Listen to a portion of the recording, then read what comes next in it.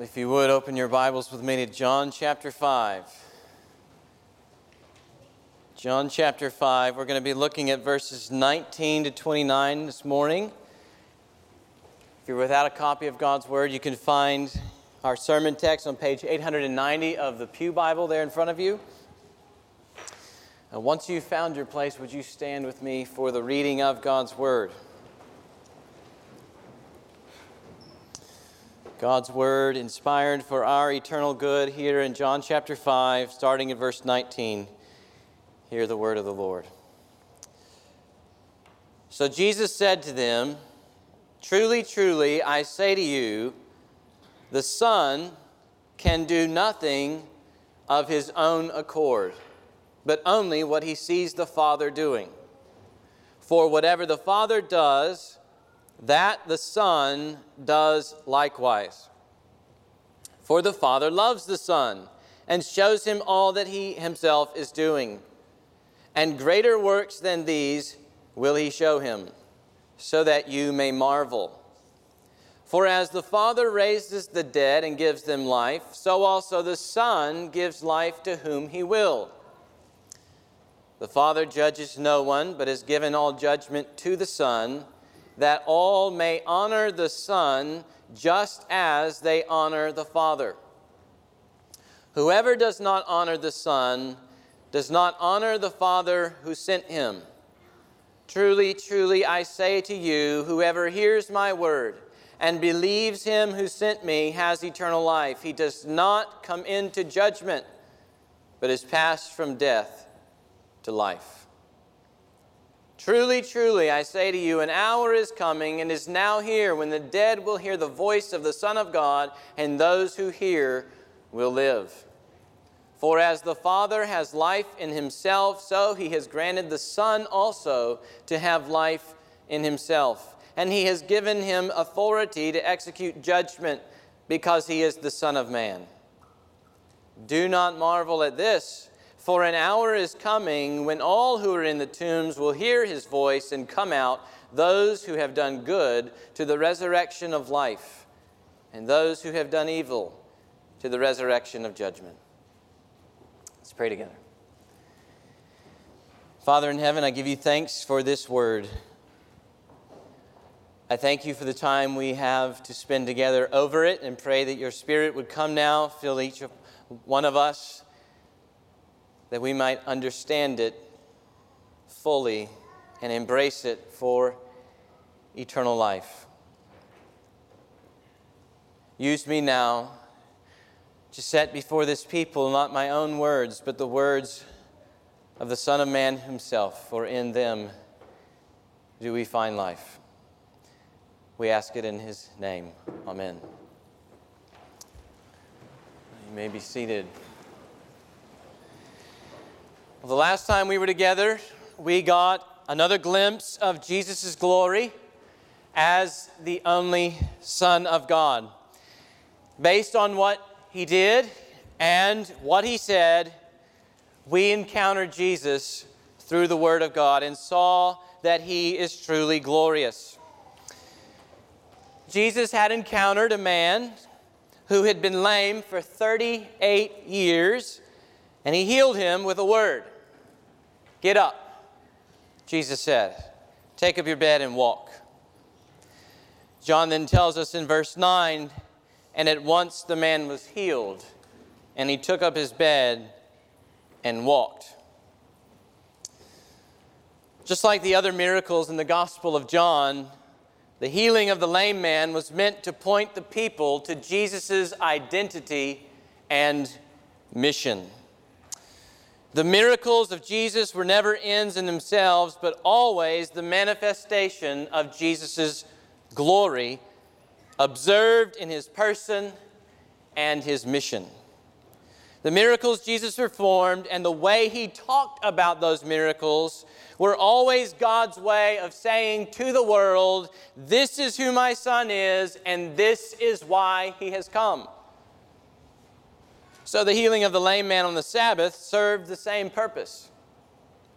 The healing of the lame man on the Sabbath revealed Jesus' mission in that God sent him into the world to bring us eternal rest from sickness and sin. And it reveals Jesus' person in that Jesus himself was equal with God.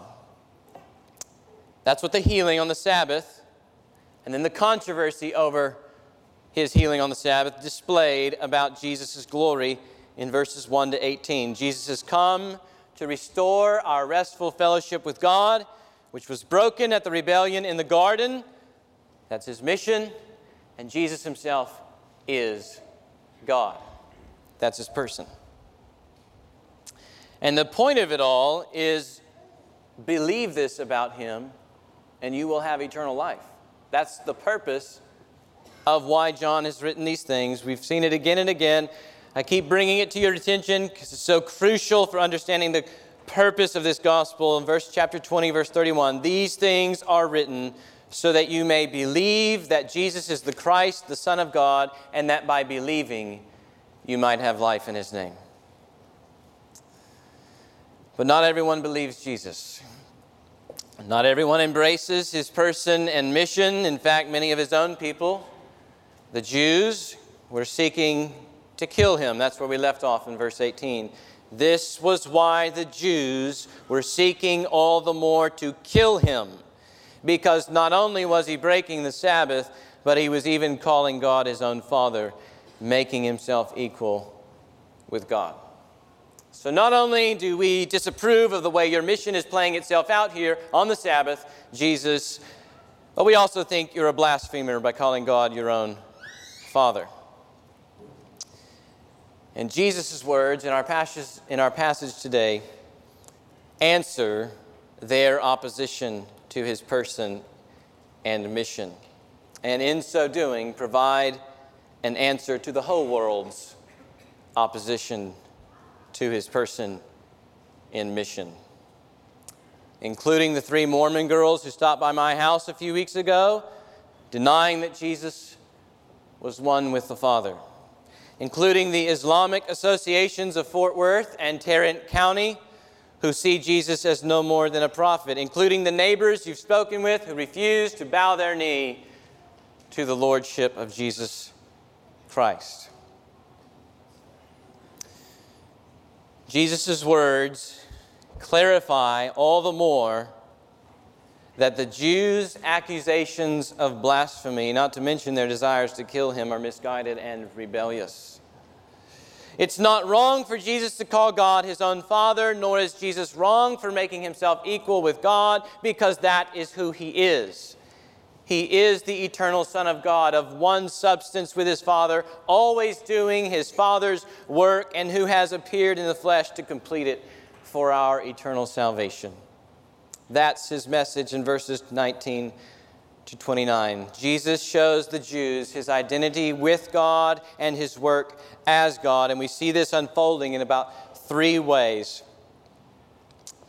First, Jesus' sonship reveals that Jesus' work is God's work. Jesus' sonship, that is his relationship with his Father, reveals that Jesus' work is God's work.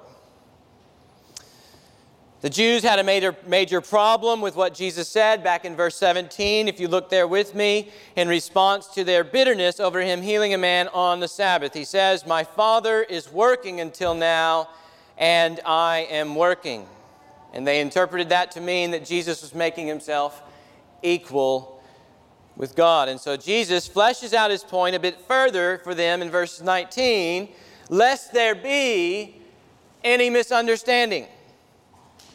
Meaning, let's be sure the offense taken is on the right grounds.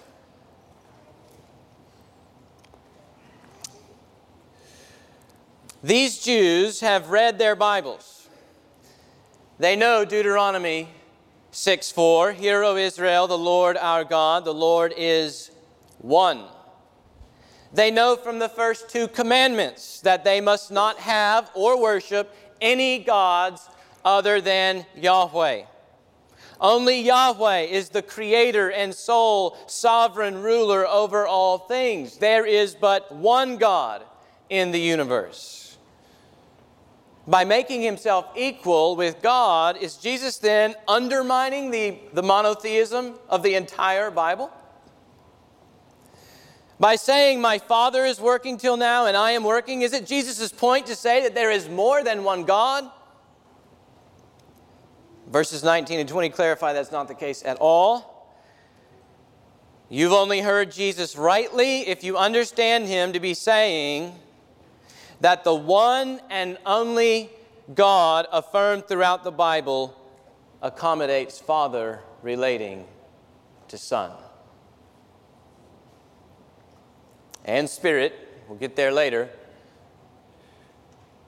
The one and only God affirmed throughout the entire Bible accommodates Father relating to Son. If you hold to that, you've heard Jesus rightly. That is to say, the relationship of Jesus as Son to his Father is integral, fundamental, important, essential, necessary, all the other important words you can think about to get you to pay attention to what I'm about to say. The relationship of Jesus as Son to his Father is integral to who the one true God is. So if you understand Jesus to be making himself equal with God, verse 18, let's be sure you understand that he's not saying he's a second God alongside his Father, but that he is the Son who relates to his Father within the one Godhead. While being a distinct person from the Father within the Godhead, Jesus still shares the divine essence with the Father, just as we saw in chapter 1, verse 1. In the beginning was God, and in the beginning was the Word, and the Word was with God, and the Word was God. And this is how that relationship plays out as God works for your redemption. Read it with me in verse 19. Truly, truly, I say to you, the Son can do nothing of his own accord, that is on his own initiative, but only what he sees the Father doing. For whatever the Father does, that the Son does likewise. So just because he's equal with God doesn't mean that Jesus does whatever he wants, like healing a man whenever he wants, like healing a man on the Sabbath, as if he's somehow independent from another who is God, namely his Father. Rather, his equality with God as Son means he can only do what he sees the Father doing.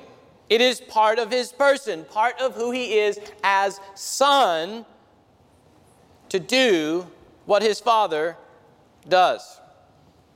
And he doesn't mean that in a sense of mere imitation of his Father, like when we think of an earthly son doing what his earthly daddy has shown him.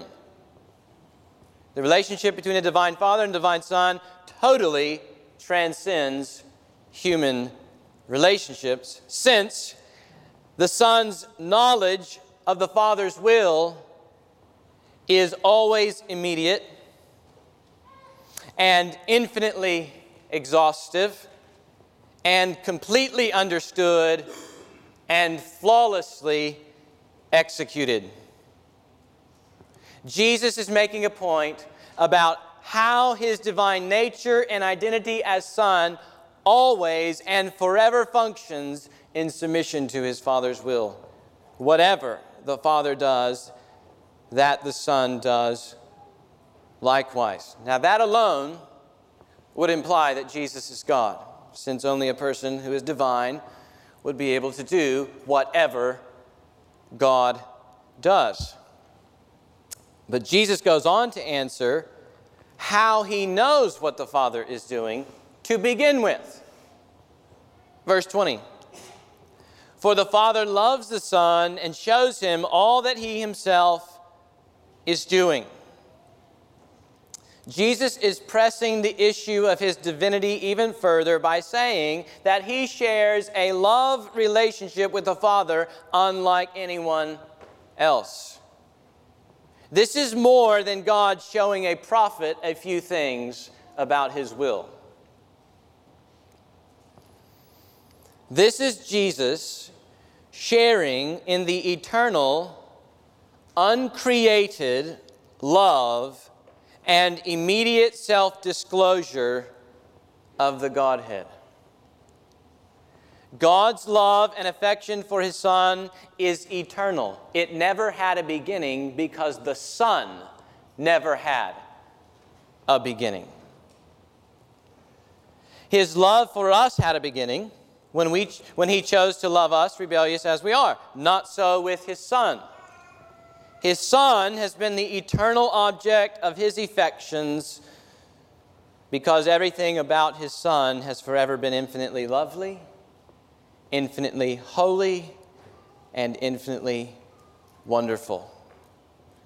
And from within that eternal, uncreated love relationship flows the immediate self-disclosure of the Father's will to the Son and the perfect execution of that will by the Son infinitely. That's true in creation. We saw that in chapter 1, verse 3. The Word became flesh. The Word was in the beginning with God, and all things were made through Him. And we see that it is true also in redemption. The Word became flesh and dwelt among us. And we have seen His glory. Glory is of the only Son from the Father, full of grace and truth. The ministry of Jesus of Nazareth is the invisible God revealed in human flesh for our eternal salvation. When we look at Jesus' works, like the miracle at Cana, or the cleansing of the temple, or the pursuit of a Samaritan woman, or the healing of a lame man, we are looking at God's work. Not just in the sense that Jesus is God's agent who carries out God's work, but in the sense that He works as God Himself. When we look at Jesus' works, we're looking at God's work. And later, when we come to the cross, where Jesus will suffer in our place and die for our sins under the eternal wrath of His Father, we're looking again at God's work. We are looking at the extent to which the entire Godhead is willing to love sinful people.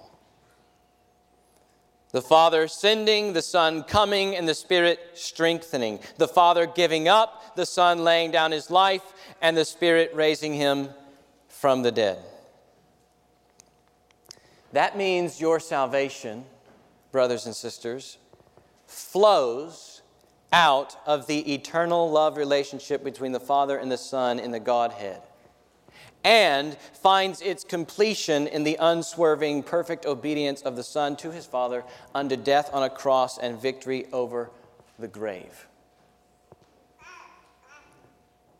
Nothing lacking in the Father's love for you through the Son.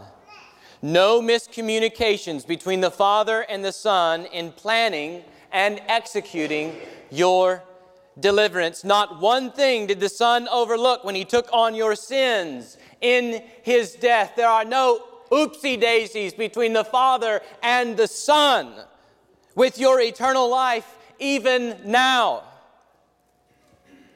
We must preach this to ourselves when the days of doubt attack our soul and our obedience to God seems so fickle and our faith seems so small. You have on your side a divine Father who works for your redemption and a divine Son who does whatever the Father does, everything being achieved perfectly all the time for your eternal good. The Father and Son are one in purpose in obtaining our salvation, meaning that none of the Son's work on our behalf is ever lacking in what we need in order to obtain fellowship with God. We were talking about this at the elders meeting on Thursday, and I've been reading through Hebrews. At the same time, I'm reading through these things and just dwelling on Jesus' priestly intercession for us even now at the right hand of the Father. And just thinking that if Jesus has this kind of knowledge of his Father's will, that means he's always praying the Father's will for us perfectly at all times, even when we're not. You ever have mornings like that? I'm just throwing your hands up in the air. Why don't I even keep praying? We can look to Christ, who's praying for us perfectly in accordance with his Father's will, because the Father loves the Son and discloses all things to him. And not only that, he's executing it perfectly on our behalf all the time. And not only that, the Father is listening to the Son and hearing his will being prayed and answering the Son. He's not rejecting the Son's prayers. He's answering them for us. And we can be hopeful that everything Jesus prays for us will be answered by the Father perfectly.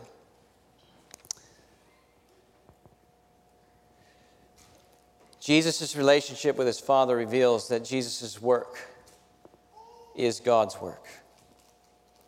We can take great comfort and assurance in that.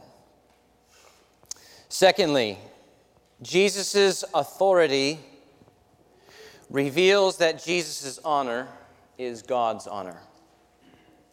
Jesus' authority reveals that Jesus' honor is God's honor. The second half of verse 20 tells us that the Father will show his Son greater works than the works the Jews had just seen Jesus perform, like the healing of the lame man and the other things he was apparently doing on the Sabbath.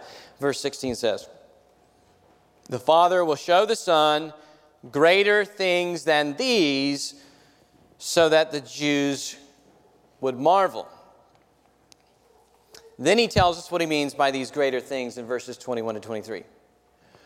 For as the Father raises the dead and gives them life, so also the Son gives life to whom he will. For the Father judges no one, but has given all judgment to the Son. So what are the greater things that the Father discloses to the Son and that the Son is then to perform? We just saw two of them. Jesus gives life, and Jesus executes final judgment. And they're both related to each other. If you have authority and power to give life, then that means you also have authority and power to judge the dead as well. Only God possesses the authority and power to raise and judge the dead in the Old Testament. Both of these belong exclusively to God. It was Yahweh who in the beginning breathed into a man's nostrils, giving him the breath of life.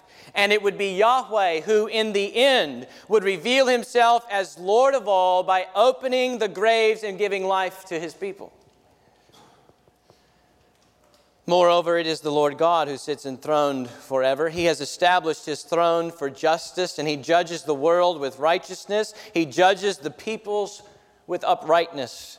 The remnant in Israel would often sing this from Psalm 96. Let the heavens be glad and the earth rejoice. Let the sea roar and all that fills it. Let the field exult and everything in it. Then all the trees of the forest shall sing for joy before the Lord, for he comes to judge the earth. He will judge the world in righteousness and the peoples in faithfulness. And knowing this, Jesus still, rather forthrightly, is saying the authority to give life and judge the dead belonged to him. He even repeats it in verses 26 to 27 to making his assertions even more pointed. Verse 26, as the Father has life in himself, so he has granted the Son also to have life in himself. And he's not talking about gaining life as a human being in his incarnation. Jesus just declared that he's self-existent like the Father. His having life in himself never had a beginning, even though it's granted to him by the Father. Figure that one out. His having life in himself never had a beginning, and it's granted to him by the Father. The Son has life in himself. Verse 27, the Father has given the Son authority to execute judgment because he is the Son of Man. That's a title from the vision of Daniel 7:13, where we see a divine figure, one like a son of man, it says, coming with the clouds of heaven and approaching the Ancient of Days, Yahweh himself, in the courtroom of heaven. And Daniel 7:14 says that to this divine Son of Man was given dominion and glory and a kingdom that all peoples, nations, and languages should serve him. To say that the Ancient of Days has given you authority to execute judgment is absolutely ludicrous. Unless you're truly the divine Son of God. The Father has entrusted final judgment to Jesus altogether. Exactly what we see in Revelation chapter 20, verse 11, with the great white throne, when earth and sky flee away from the presence of Jesus who sits on the throne to judge the dead, both great and small. That's a glimpse of Jesus' authority. The purpose of him having such authority is spelled out then in verse 23, namely that all people may honor the Son just as they honor the Father. Whoever does not honor the Son does not honor the Father who sent him. Here's the connection. Jesus' authority to raise and judge the dead means that he's worthy of the same honor that belongs to God himself. That doesn't mean that by receiving honor, Jesus somehow steals honor from his Father. It means that honoring the Son is what honors the Father. Well, maybe we put it in the words of Paul from Philippians 2 like this. God the Father has highly exalted Jesus and bestowed on him the name that is above every name, so that at the name of Jesus every knee should bow in heaven and on earth and under the earth, and every tongue confess that Jesus Christ is Lord. That's honoring the Son. To the glory of God the Father. That's honoring the Father. Jesus' words to the Jews are just as offensive today in our pluralistic culture, full of people who simply want the claims of their religion to coexist. You've seen the bumper sticker? Coexist with the claims of Christ. Jesus' point of application at the end of verse 23 is really relevant, not only for your own soul, finding eternal life, but also for everyone still needing to find life in him. Whoever does not honor the Son does not honor the Father who sent him. That's a really solid foundation for your feet, brothers and sisters going on Mission Utah. When your Mormon neighbors are attempting to skirt the issues about Jesus, or other skilled Mormon apologists are sinking you in philosophical objections to the Trinity, or you've just never encountered people interpreting the Bible differently than Christians, you're just all confused, this is a great rock for your feet. Whoever does not honor the Son does not honor the Father who sent him. And he's clear what kind of honor he's talking about. It's the esteeming of Jesus as God of God, light of light, very God of very God, begotten, not made, being of one substance with the Father. Whoever does not honor the Son like that does not honor the Father who sent him. That's a safe place of discernment when you're bringing the gospel into the lives of other people. Always coming back to the question and bringing them back to the question, is what they're saying honoring Jesus as God? If it doesn't, they do not honor God, no matter how many times they say God in their sentences and no matter what their religious background may be. Jesus is worthy of our worship and adoration and praise because he has authority to give life and execute final judgment. He's not a mere man for us to sit back and toy with what we do and don't like about him. We bow at his feet or we perish. C.S. Lewis got it right in his book, Mere Christianity, when he wrote of how foolish it is when people say, I'm ready to accept Jesus as a great moral teacher, but I don't accept his claim to be God. Lewis says, that is the one thing we must not say. A man who was merely a man and said the sort of things Jesus said would not be a great moral teacher. He would either be a lunatic on a level with the man who says he's a poached egg, or else he would be the devil of hell. You must make your choice, Lewis goes on. Either this man was and is the Son of God, or else a madman or something worse. You can shut him up for a fool, you can spit at him and kill him as a demon, or you can fall at his feet and call him Lord and God. But let us not come with any patronizing nonsense about his being a great human teacher. He has not left that open to us, and he did not intend to. We honor Jesus as God, or we perish. And that actually leads us right into the third way of Jesus. The third way Jesus reveals his divine nature and identity with God, namely Jesus' word gives eternal life to dead people even before Judgment Day. Jesus' word gives eternal life to people even before Judgment Day. If our first and second points reveal that Jesus is God's divine Son who completes God's work with total authority and all power, then it shouldn't surprise us that Jesus has the ability to clear us from eternal condemnation and make us sharers in the life of the age to come now. That's stated very plainly in verse 24. Truly, truly, I say to you, whoever hears my word and believes him who sent me. Stop there for a minute. Do you see how he equated those two things? Whoever hears my word, that is, he hears it in a saving sense. Whoever hears my word and believes him who sent me, the Father. He's equating those two things. Those two things are equivalent. Hearing Jesus' word is the same thing as hearing God's word.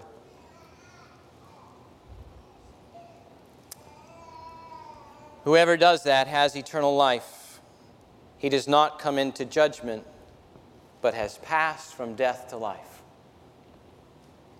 He does not come into judgment, but has passed from death to life. Here's the situation apart from Christ. Because of our sin against God, our ungrateful hearts, our complaining, our lustful thoughts, our bending of the truth, our divisive tongues, our shaking of our fists at God, because of our sin, we are spiritually dead to life with God, and the only thing that awaits us is eternal death under God's wrath on the last day.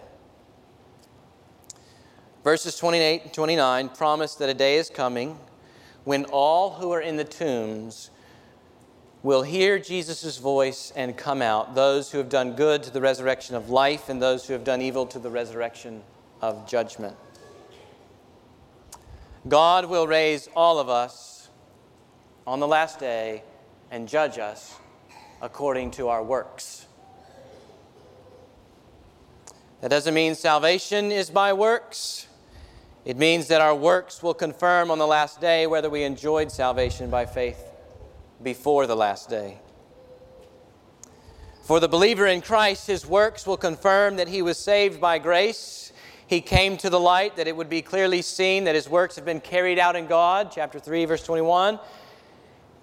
They are good works insofar as they bear witness to Christ living within a person by faith. These people will rise to the resurrection of life. That means they will enjoy fellowship with God in the age to come.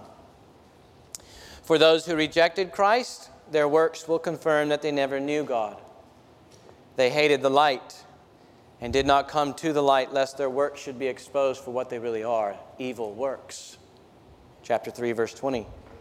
Instead of their works serving to vindicate them on the last day as belonging to Christ, these people's works will only condemn them. They will rise to the resurrection of judgment, which Revelation 20:14 calls the second death, being thrown into the lake of fire. That means that were you to ignore Jesus' voice, were you to continue in unbelief, treasuring your sin more than treasuring God in Christ, your entire life, all your labors and investments and relationships and hobbies and noble goals would only amount to a waiting room for condemnation. In other words, apart from a relationship with Christ, your life is characterized by death, regardless of how many laughs you have in it. Death looms over you and will consume you on the last day with eternal torment. But this is why God sent His Son into the world. Jesus came that you might escape that death now. That's what He says in verse 25. Truly, truly, I say to you, an hour is coming and is now here. It is now here when the dead will hear the voice of the Son of God, and those who hear will live. He's not talking about bodies rising from the dead in verse 25. He is talking about bodies rising from the dead in verse 28. But in verse 25, He's saying that the same authority and power that's in His voice to raise dead bodies on the last day is the same authority and power in His voice today to give spiritual life to people now, before the last day. How can He do that? Because He is God, who's come in the flesh to bring us the life we've always needed with God. The hour is coming and is now here. We've seen this repeatedly, Jesus talking about His hour throughout the Gospel of John. His cross is just over the horizon, where He will remove the sting of death forever, which is sin. His resurrection will follow, where He will conquer the grave and vindicate all who give themselves to Jesus by faith. By saying an hour is coming and is now here, Jesus is telling us that we need not and better not wait for the resurrection. He's already on His way to the cross to die for the sins of the world, rise from the dead, and usher in the new age of the Spirit when Christ gathers people from all nations for eternal life. What He will achieve in His mission to the cross is so sure, so certain that it's as good as done. Here's the deal.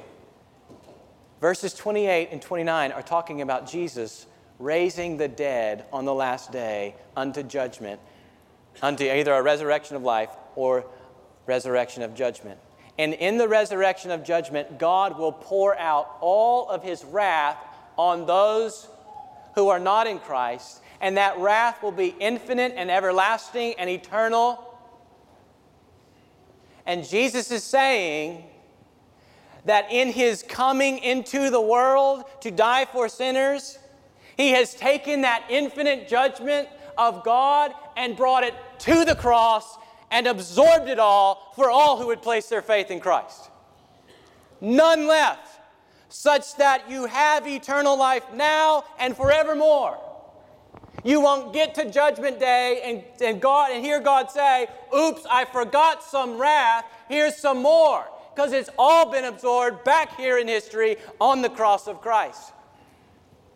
And that's what Jesus is trying to communicate to these people, that if you believe my word, you will have life now. It's available now, today. An hour is coming and is now here in the person of Jesus, when the dead will hear the voice of the Son of God, and those who hear will live. Meaning that in hearing the voice of God's Son and believing the Father has sent Him for our salvation, we experience the life of the age to come now. We don't experience that life in its fullness, of course, with our new bodies in a new world with no temptation or evil desires present. That's coming with the resurrection of life. But what we do experience now is a life acquitted of all my guilt before God. A life of permanent safety from God's wrath, since we know all of it is absorbed in the cross. A life that's freed from the powerful grip of sin and now empowered by grace. A life filled with fellowship with God and His people who bear the fruit of the Holy Spirit. A life of daily being transformed into the perfect image of Christ, and a patient, loving, compassionate Father disciplining us as He fights for our blamelessness on the last day. That's what Jesus means by passing from death to life. Out of death, separating us from God, and into the life of fellowship with God. For those of you hearing His voice for the first time, cast yourself upon Jesus, that you might pass from death to life. Believe that the Father has sent His Son to die for your sins and to rise again for your life, and you will be saved from the resurrection of judgment, making the rest of your days not a waiting room for condemnation, but a dressing room that will give way to a wedding feast.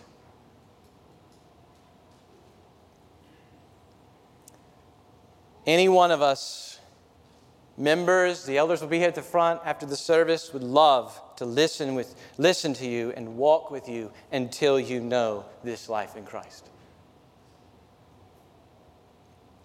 For those of you who know His voice already, you too cast yourself upon Jesus again and again, that you might continue to know the life He offers until He comes again. We even have an opportunity to do that this morning through the Lord's Supper. So take full advantage of this time, not merely to remember your sins, but to remember the only Son from the Father who came and died for your sin and who's worthy of all your worship. And then eat and drink, not full of fear, but full of gladness of heart for the Father and Son working perfectly for your eternal life and never failing until He brings you home face to face with the Son of God. Let's pray.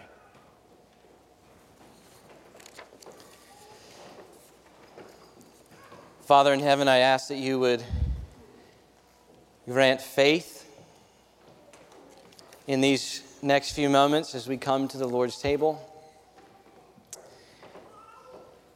that we may drink in a way that discerns all that you have done for us in the work of your Son, Jesus. I ask that you would move our hearts to adoration, worship, praise, and celebration as we eat the bread and drink from the cup. In Jesus' name we ask it. Amen.